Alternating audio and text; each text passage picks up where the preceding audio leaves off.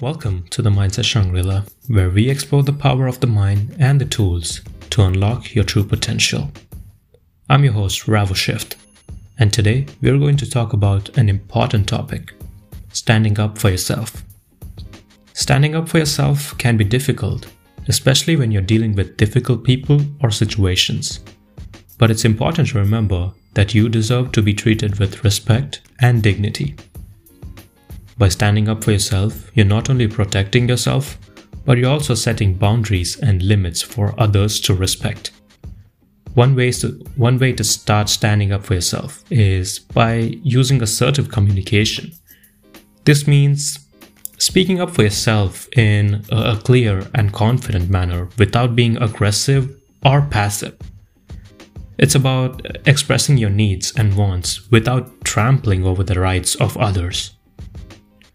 And another way to practice standing up for yourself is by setting boundaries.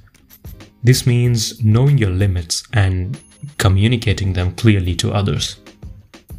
It's also very important to remember that you don't have to say yes to everything, and it's okay to say no when you need to. It's also important to remember that standing up for yourself doesn't mean you have to be confrontational or argumentative.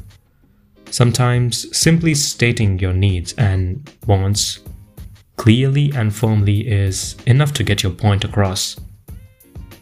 Now, of course, standing up for yourself can be difficult, especially if you're used to being passive or if you're dealing with someone who is difficult.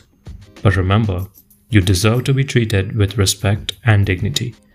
And by standing up for yourself, you're taking a step towards living a more empowered and authentic life. So don't be afraid to speak up for yourself, set boundaries, and practice assertive communication. Remember, you deserve to be treated with respect and dignity. And standing up for yourself is a crucial step towards living a more empowered and authentic life. Thank you for listening to the Mindset Shangri-La. Join us next time as we continue to explore the power of the mind and the tools to unlock your true potential. Remember, you have the power to create the life you want. So go out there and make it happen. This is your host, Ravo Shift, signing off.